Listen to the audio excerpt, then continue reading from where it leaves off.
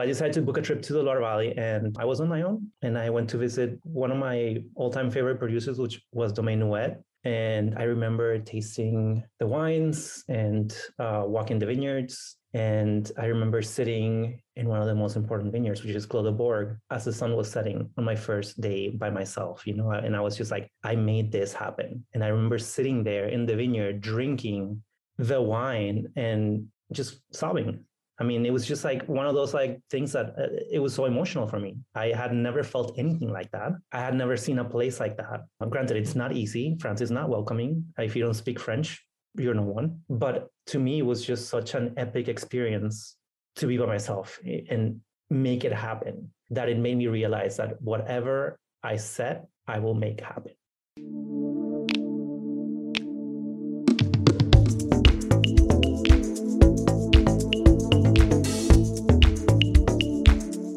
Welcome back to Surviving Hospitality. In today's episode, Elisa Lozano connects with Daniel Toral, our first wine professional. Through their conversation, Daniel describes his move to the United States from Venezuela, his hospitality experience in New York and Miami, and how he ultimately transitioned from a career in operations into a profession in the wine industry, an industry where he's not only had the opportunity to go around the world, but more importantly, have the ability to grow within a community he loves. Join us.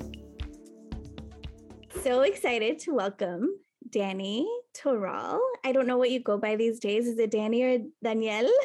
Everyone calls me Danny. Everyone that knows me calls me Danny. Everyone that's new calls me Daniel. Got it. So to me, you'll always be Danny, but I'm thrilled to have you on. Thank you so much for letting me convince you to be a guest on the Surviving Hospitality podcast. I'm really excited to kind of share your story. And as one of my very best friends, it's really great to be able to spend some time with you. And especially because we're long distance, we get to just kind of chat and catch up a little bit. Great. So Danny is in wine sales for the Florida Wine Company and has been for a while, been in restaurants and, in my opinion, an amazing wine talent. Oh, thanks. I think that, your palate is really impressive and amazing. And I know for a fact that I'm not the only one that thinks so.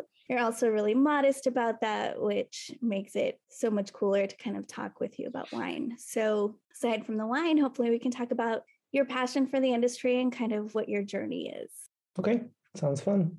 So let's start with what you're drinking. What are you having this evening? Well, drinking a sample. This is a Pinot Noir from the region of Swabia in Germany from a producer called Rotterfallen. And it's a husband and wife making the wines 2018. It's really light and delicious Pinot Noir. Have you met this couple, or is this I have not. Kind of what you know? No. It's new in my book, and I've actually have only sampled little sips, but I haven't had a full glass, so I'm happy to enjoy this little glass as I talk to you. Hopefully it's well deserved after a busy Friday. It was a busy week. Yes, it is a little bit busy this week. Seems kind of crazy. We're approaching the end of the year. Yeah, exactly. So let's get into it. I know you really, really well, but would love for our listeners to learn a little bit more about you. So backing up from where you are today, why don't you tell us a little bit about where you're from and what led you to hospitality? Well, originally from Venezuela. I moved to the States to learn how to cook. That was my original passion. When I was 18, I was lucky to go to the CIA in the Hudson Valley, and that's where I met you back in 2001, thinking I was going to be a chef, and that was going to be my end game. I loved my experience there. I loved learning how to cook there and meeting all the people. And I actually just fell in love with wine while I was going to CIA. So that's what sort of changed my life a little bit. But yeah, CIA was a great experience. It's hard to believe it was so long ago, for sure. Yeah, almost 20 years, or 20 years, actually. Yeah, 20 years. Happy anniversary. So yep. When you think about, like you mentioned that it changed your life. I mean, that's a pretty profound statement. And especially for somebody that is just inspired enough and excited enough about food to want to commit their life to being a chef, move from your home country. So what about wine kind of made you make that jump? Well, it took me a little bit to realize that wine was my true calling. But since I was a kid, I remember being in third grade and just drawing myself as a chef. And I really thought that food was going to be my career and my path. I loved cooking with my grandma. I loved cooking all the time. My parents always hosted parties. It was is what I thought I wanted. But after, I guess, taking that class at CIA, I realized how much my retention and my interest in geography and culture and wine, and it was just more than just cooking. It was more than just chopping vegetables or making sauces or roasting. It was more of an attraction for learning more about culture, and how food and wine sort of interacted, and how people really made decisions over time to create a specific style to the region. So that's what really attracted me to wine. And I thought that it was going to be hard for me to get into wine. So it took me a few years to realize that there's a room for everyone. It's not just for a certain specific person, that the wine world is varied and it's welcoming sometimes. But yeah, so it took me a few years to realize that that's what I really wanted. That's awesome. So, you mentioned the wine class that you took. Mm-hmm. So many countries, so many varietals. Mm-hmm. So many allocations, so many certifications. Did you know right away when you first started to study wine that there was a specific style, region, or country that you gravitated towards? No. At the beginning, I thought, the world is too large to sort of dissect in that class. I mean, it was 3 weeks. I mean, I actually went through the notes recently because I was packing or whatever, and was looking over the wines that we got to taste 20 years ago.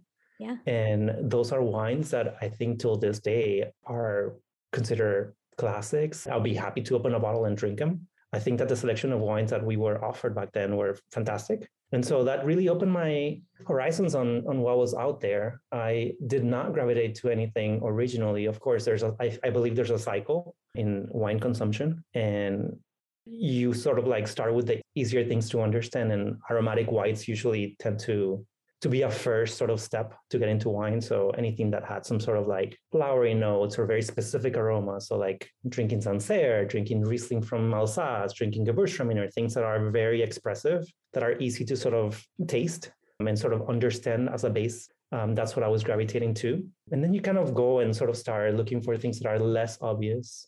I mean, it's taken me a while to realize exactly what I want. And I'm sure 10 years from now, I'll be drinking something completely different than what I'm drinking now.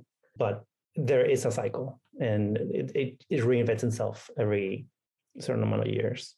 That's my experience too. I think the last time that I visited, I was like, what's your favorite wine these days? And you rolled your eyes with some major emphasis. And it's like, no, I mean, like, what is your go-to today? And I think you're right. You definitely kind of, go through a cycle and then return and revisit, et cetera. Yes. Yeah, it's always an exploration, and you always revisit things that you probably drank before, and reinforces what you like and what you don't like. Like I would never touch Viognier anymore. And I thought that was a cool wine to drink back 20 years ago. Sure. So that's one. It's interesting how we all do that for sure. Mm-hmm. So you graduated from the CIA.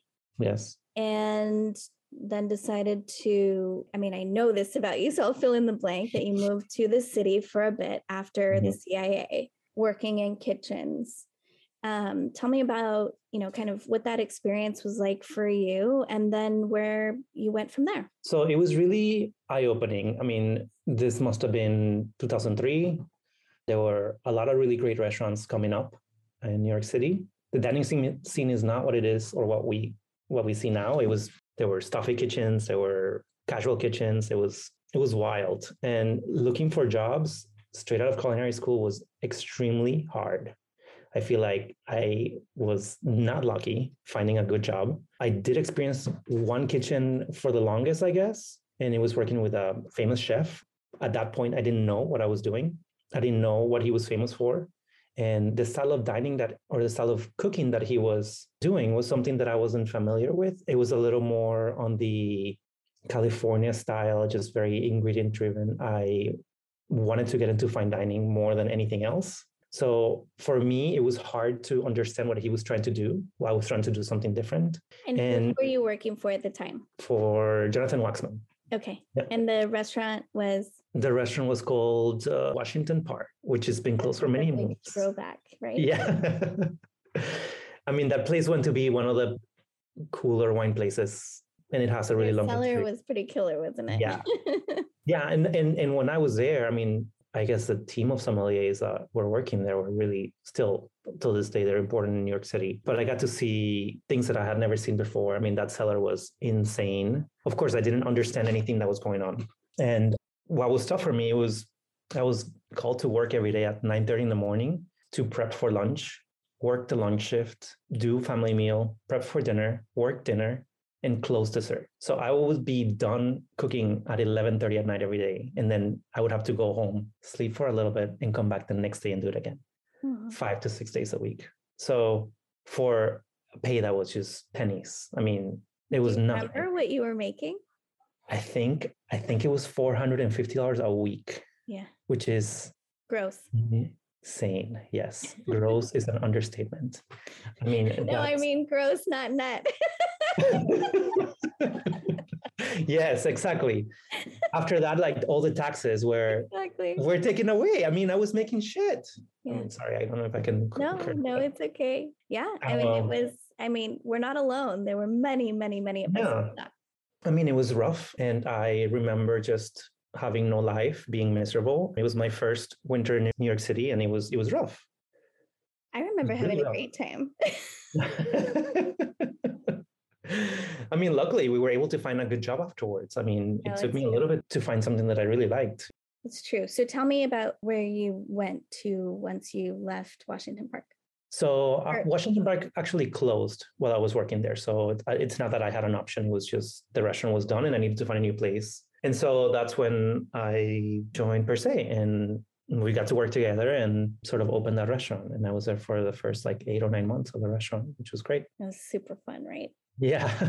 I mean, talk about long hours, but we were getting paid really well for those long hours. Oh, for sure. And it was worth every moment of education, excitement, and experience, for sure. Yes. I mean, I remember things from that restaurant that I still remember the amount of plates, the names of the plates, the excitement that everyone was on point. Everyone wanted to learn. Everyone was there to work hard and to really make an effort to make an impression. It was a really great working environment.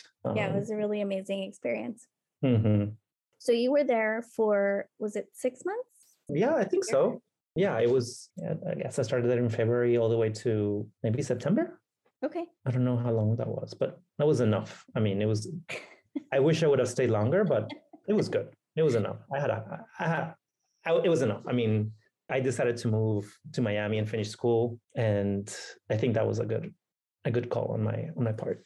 So night and day from New York to Miami. Oh, of course. I mean, and you were a student, no less, but tell me a little bit about, just the difference in culture and what you experienced in restaurants, just kind of going from one fishbowl to another. Yeah. I mean, the fishbowls were completely different sized, and I was in a place that the dining scene was really not exciting at all. There was nothing happening in Miami back then. Maybe 2 or 3 restaurants that had been established for years. And it was the beginning of a change, but it was the doldrums. There was nothing. So for me, coming from a super professional, really exciting dining scene to something that was just like, there was just nothing, it was a challenge. It took me a little bit to sort of understand what was going on and embrace it.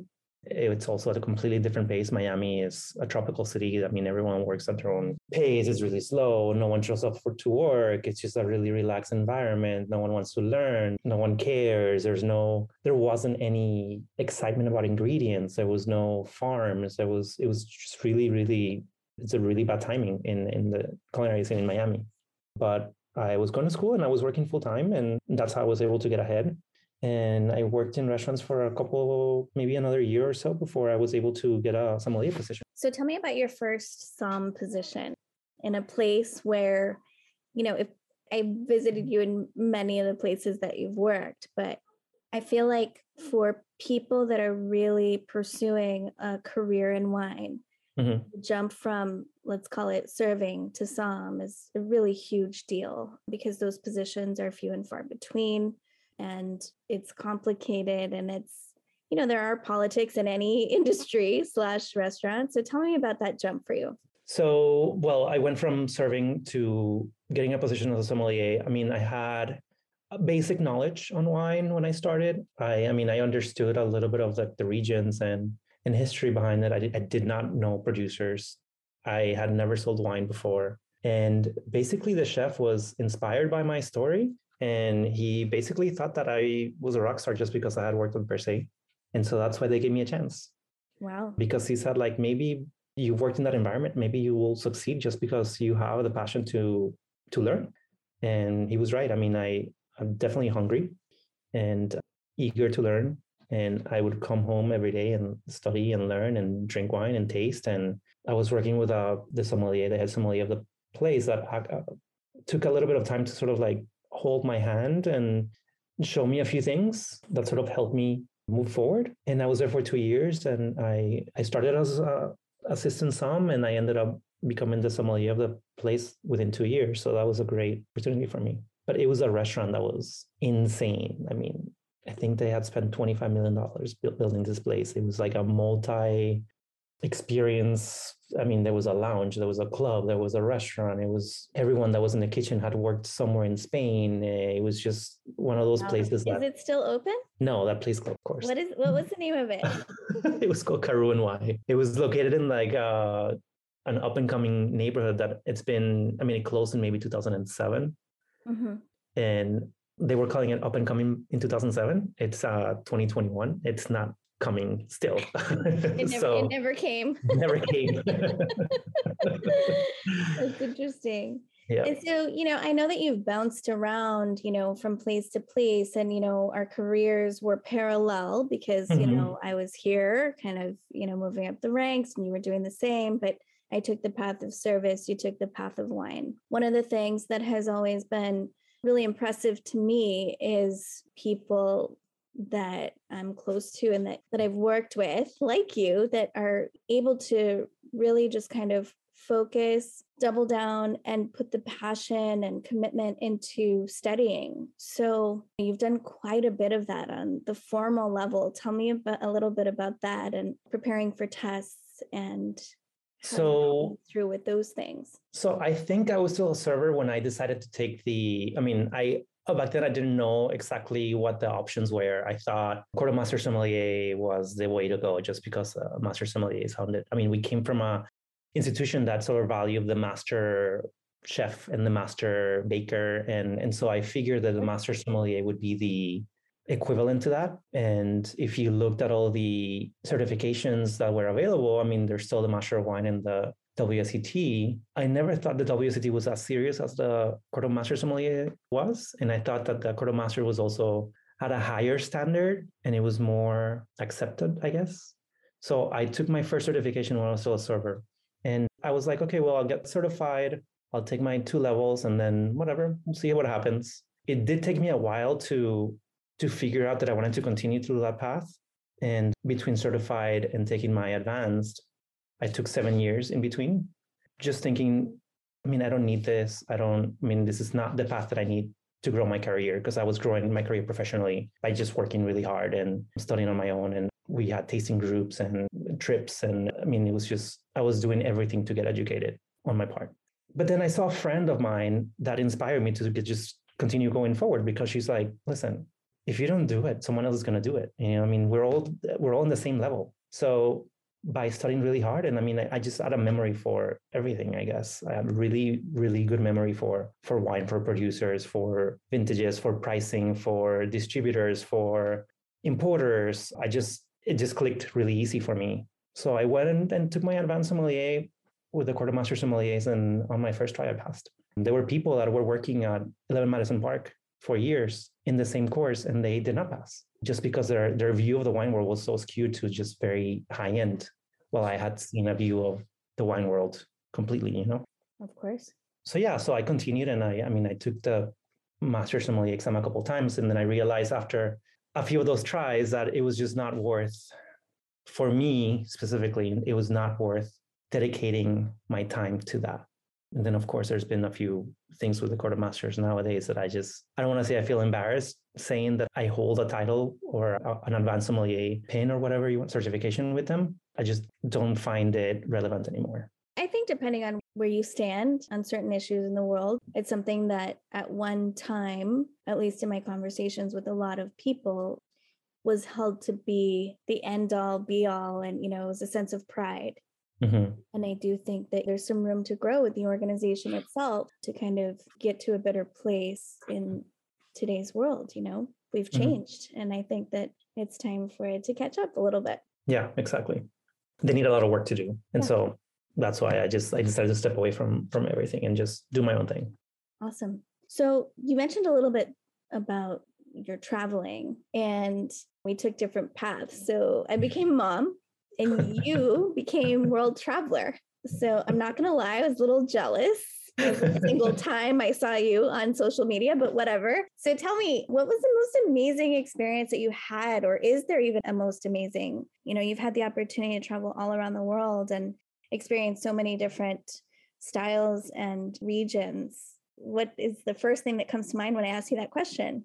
Well, it's funny that you say that because I have been really lucky to be invited to many regions, and I've been part of a lot of organizations, and I have traveled a lot. But I feel like the most important life-changing experience that I had was the one trip that I did on my own before anyone else invited me.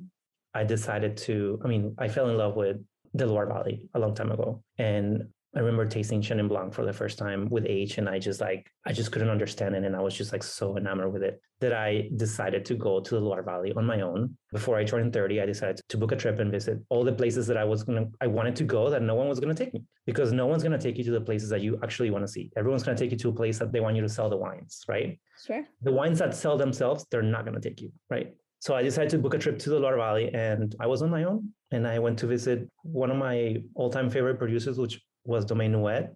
And I remember tasting the wines and walking the vineyards. And I remember sitting in one of the most important vineyards, which is Clos de Bourg, as the sun was setting on my first day by myself, and I was just like, I made this happen. And I remember sitting there in the vineyard, drinking the wine and just sobbing. It was just one of those things that it was so emotional for me. I had never felt anything like that. I had never seen a place like that. Granted, it's not easy. France is not welcoming. If you don't speak French, you're no one. But to me, it was just such an epic experience to be by myself and make it happen, that it made me realize that whatever I set, I will make happen, So I went to... You're not an emotional person either. So no, that's I'm a big not deal. Emotional. I'm not an emotional person. And that was just it was very special to me. And I remember driving through Burgundy and multiple sellers closing their doors on my face, not showing for appointments that I had set up with the porters, visiting Champagne. And it's tough. But that experience I would always cherish. And I think that made me realize so many things about myself that helped me move forward in the career too. That's really amazing. And so, along with the places you've visited, the wines you've tasted, the opportunities you've had to connect with different people, and whether it's putting a certain wine on your list because you met a winemaker that visited, et cetera, to just meeting people that you bond and connect with, in the industry. Who would you say in your career are the most influential people that you've come across? In the wine world? It's easy to say in the wine world, but I do think that, when you talk about the people that influence you or mentor you or that you connect with, it's not always in your tight circle or in your industry. So I think it could apply to anyone. It's hard to say that I had a mentor, or it's a tough question just because aside from me, of course.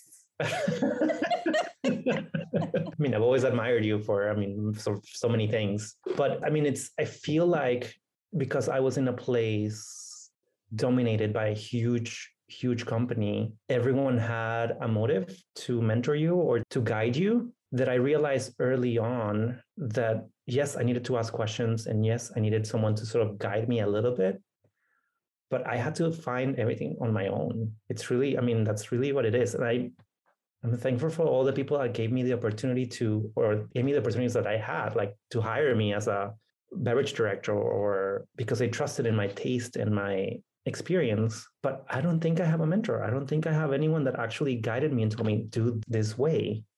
So that said, I think that happens to a lot of talented people. I definitely know many who share your story, just kind of not really feeling like there was any one person in particular that took them under their wing.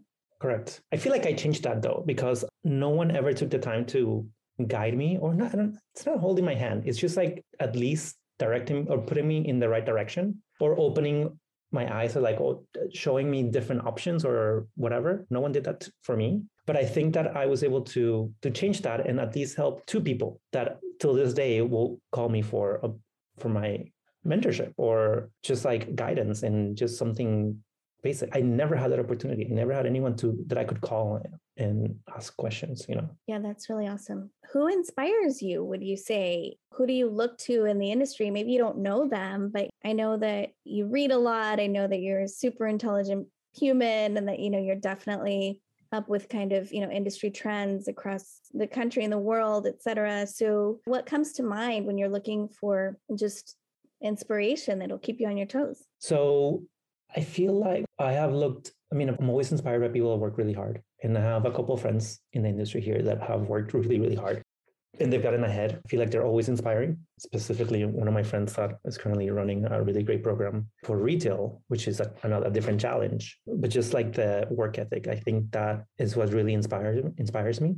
Someone with really strong work ethic, someone that really wants to continue learning and that's never settled and continues to push for more knowledge. I think that's inspiring to me. I don't think I have like a lot of people that I like look up to. It's really weird. I mean, you know me, you know I am. Yeah, you wine people. You're definitely cut from the same cloth. It's okay. We need you and we love you anyway. So with all of the amazing experiences that you've had, and, I know you've definitely kind of built a home and a family and a name for yourself in the region that you live in. What is it that you're looking forward to most in your future? Looking forward to seeing the next phase of Miami. I mean, it's been home for 17 years. Excited to see what's coming up. The people that are sort of making the decisions nowadays, they come with a different sort of background and a different perception of the wine world. Some of the wines that I was able to taste and to buy when I was coming up in the wine are just really, the price it's just too expensive right now. So like all these new buyers are buying new things and experimenting with new regions. And I feel like that's exciting. I'm excited to see what happens next in Miami. I mean, yeah, for sure. There's talk about full circle. Yeah, exactly. So we talked a little bit about, when you first started to embark on this idea of wine and its vast possibilities. If you gravitated towards one particular region, would you say, you mentioned the Loire Valley. Is that your favorite still? It's one of my favorites, not necessarily my ultimate wine region, but it is definitely on the top 5 regions that I like to drink. Definitely a Francophile. I'm not going to lie. I mean, it's not news. I love drinking Burgundy, especially white Burgundy. I love drinking champagne, although with acid reflux nowadays, not as much. I do love drinking Italian reds, especially Northern Italian reds. I do have a strong passion for Hungarian whites, just because it's close to my bloodline, I guess. And mostly European drinking. Tell me a little bit more about the bloodline. You talked about your heritage. Share with our listeners kind of what that means. I think it's really cool. So my family is definitely a mixed family. My grandparents moved to Venezuela in 1948 out of Hungary, World War II survivors. My mom was born in Venezuela, but her first language was Hungarian. So definitely a strong Hungarian influence in my upbringing, especially culturally with the food and just the way people are, I guess, very cold and to the point. Maybe that's why you can be so grumpy. Yeah. Well, no, I think that's other things. But yeah, so I grew up in a Latin country with a mixed family. My dad is Venezuelan, my mom is Hungarian. And I guess those cultures just really, the Hungarian was definitely stronger than the Venezuelan. But yeah, I learned how to cook Hungarian food. I learned that's just my cultural background. I mean, even though I don't speak the language and Spanish is my first language and I consider myself Venezuelan, I think that I'm more inclined to the Hungarian roots than anything else. Interesting. Do you feel like your sister feels the same way? I don't think so. I Really? feel like she feels the complete opposite. Yes. Oh, And I don't know wow. why. Yeah. Yeah, I mean, I think that's really common with families that come from diverse backgrounds. They tend to gravitate towards different things just based on experiences, even between siblings. Yeah. No, she's definitely more of she feels more connected to the Venezuelan side for sure. Interesting. Mm-hmm. So I guess your story to me is really special. I think that for people coming up in wine and learning, making their way, and also just curious about wine in general and people in the industry, one of the things that comes up often with people when we chat here is some of the challenges that we experience that we don't really expect, and we kind of stumble upon them. What would you say were your biggest challenges, or maybe are still your biggest challenges in the industry? So I feel like the biggest challenge has always been myself. I feel like I have put all the barriers up. It hasn't been the industry. I feel like it's been myself. I think it's once I realized that I could do anything, I basically set myself to do anything. But the other barriers, of course, is finding the right place that's going to trust in you, that you're going to make them money and you're going to put together something that's unique and special and people are going to come. I mean, now labor is really challenging, but luckily I didn't get to see that.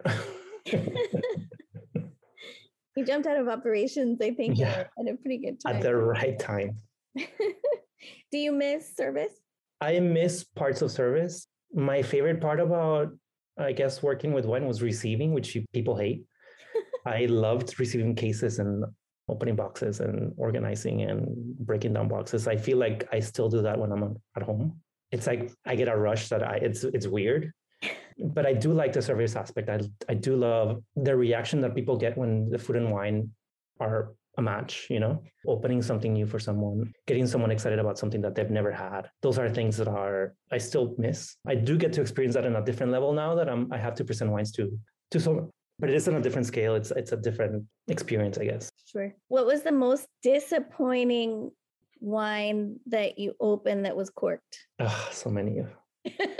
Let's remember now. I guess a 1975 6-liter bottle of Chateau Mouton that had a Warhol label, and it was $20,000 on our wine list, and it was corked. Oh I no! think that was really disappointing. There's no guarantee. Yeah, exactly. But I feel like that's the biggest. So you shared a little bit about kind of what brought you here, what your inspiration is, what your background is, what you love today, what you're looking forward to in your future. Taking all of these things into account, I think that as we start our careers, there's a much different motivation as there is when we stay in it. So why do you still do it? Because, well, first is the only thing that I've done. It's kind of hard to change your path, right? I mean, you've changed your path before. It's hard, right? Sometimes, yeah. I just still like wine too much. And I think it's hard for me to move away for something that I've loved for so many years. The industry is really challenging, especially working for a small distributor in a city that's ruled by a big company. My challenges day to day are, I mean, there's too many, but I still love presenting sick wine to people. And I still love selling wines that I believe in. And I feel like that is the most important thing about my job, is that I believe in what I do, and I have believed in it for so long. That's an awesome thing. Yep. I think especially in sales, you got to believe. You got to believe it. Yeah. I mean, and to be honest, it's just, I think it's the most important thing when you transition from the floor to sales. It's like you have to choose something that you love, because you have to be surrounded by it every single minute. Absolutely. So we talk a lot about balance, and as young, single, motivated, very hardworking people, we join this industry, just, go big or go home, or hit the ground running, or however you want to describe it. What have you learned throughout your career at this stage in your life about how best to find that balance? What do you think gives you just a well-rounded kind of day-to-day in your life that helps you feel as though career and wine, as much as you love it, is not your whole life? Correct. Yeah. I feel like I got to sort of like a point not too long ago where I realized that I had made my whole life and my whole personality wine. And at what point am I myself? At what point I'm going to enjoy something different that's not wine and food? I feel like you have to separate yourself from it at a certain point. You can't just like make it your whole life. So I don't go out and party anymore. I usually don't drink during the week. I usually try to just, if I'm having wine, I enjoy one glass of wine and then I have to stop just because it's not my whole life. It's something that I enjoy and I want to keep enjoying for many years coming. So I think drawing that line that there's other things to me than just wine or restaurants. I had to come to that realization about 5 years ago. And I was just like, I need to find something else, that defines me. Yeah, for sure. So what feeds you outside of wine? My dog.